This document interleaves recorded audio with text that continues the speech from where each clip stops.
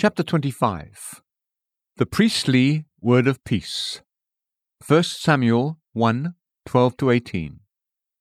Here we have an earthly high priest dealing with a child of sorrow. In his treatment of her, we find both a contrast and a comparison with the heavenly high priest.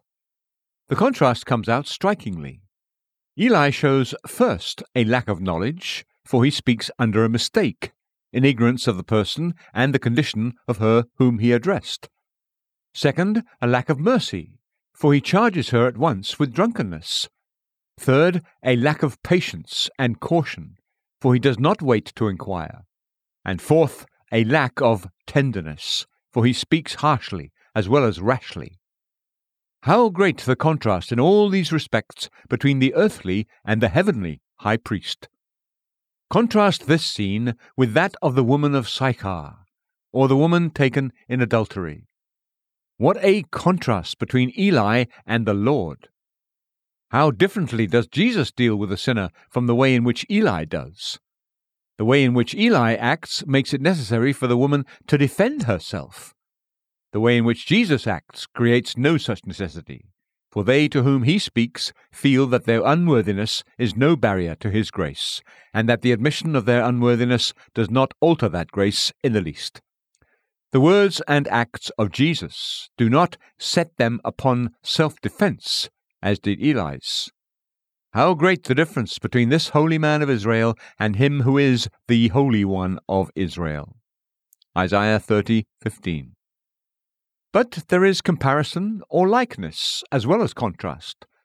Eli, though imperfectly, does represent the better high priest, even him who can be touched with the feeling of our infirmities, Hebrews 4:15, King James Version, who can have compassion on the ignorant, who is a merciful and faithful high priest in things pertaining to God, Hebrews 2:17, and who always lives to make intercession for us, Hebrews 7:25.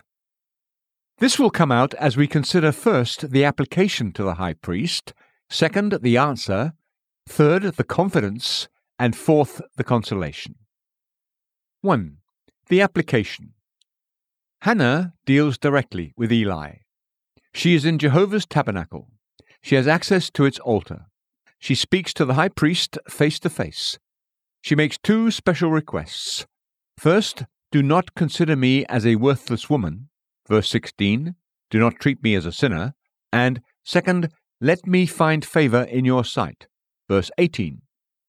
These are our two special petitions in our dealings with the better high priest.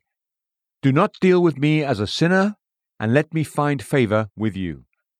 Forgiveness and favor are what we need, and they are what we come to the high priest for he is the high priest of the good things to come. Let us deal with him directly. Let us put our whole case into his hands. We make an appeal to him as the Son of God, as the high priest, the God-man who sits on the throne of grace. He waits for us, let us wait on him. He is our Eli, our Aaron, our Melchizedek. All fullness is with him. He sets open that fullness to us. Though sinners, let us remember we have to do with one who can manage the worst case and can undertake for the chief of sinners. 2. The answer. His answer is, Go in peace, and may the God of Israel grant your petition. Verse 17. He speaks peace to her. She was sorely troubled and tempest-tossed. She needed peace, and it is with peace that he begins. So is it with peace that our Eli begins. God has made peace, and he speaks to us the peace that he has made. Go in peace, he says to everyone who comes to him, for the one who comes to me I will certainly not cast out. John 6:37. This answer is sure to everyone who comes to him. He does not stand on ceremony with his petitioners. He gives what is asked. He sends no one away empty. Let us believe that we have what we ask of him. And then, as if speaking to us about the Father, he says, May Jehovah hear you and fulfill all your petitions. Psalm 20:5. We do not hear his voice, But just as surely as Eli speaks to Hannah and grants her petition, so he speaks to us and does for us exceeding abundantly above all that we ask. Ephesians 3:20, King James Version. Everyone who goes to our high priest is certain to receive an answer, a gracious one. He sends no one away unsatisfied. Peace and favor from the God of Israel. These are the things he gives. Hannah went to Eli uninvited, but we go invited. It is our heavenly priest who says, "Come to me." John 7:37. 3. The confidence. Hannah went her way.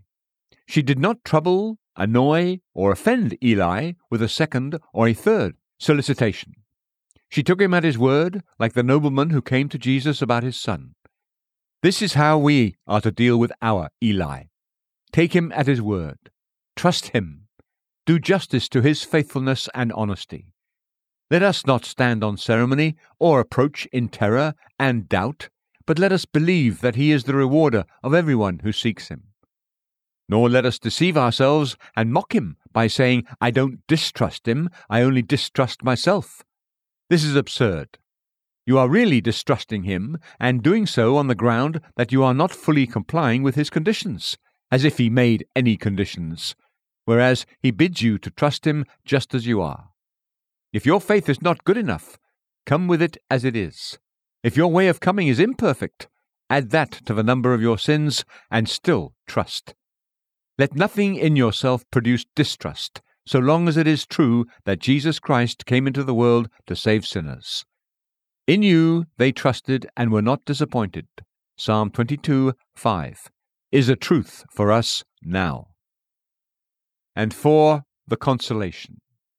She not only went her way, but she also ate, and her countenance was not sad any more, literally no more what it was. Her sorrow had been deep. Now it passed away at the gracious voice of the high priest. Thus we learn what it is that relieves a distressed soul. It is the voice of the great high priest. Go in peace. Mark 5:34.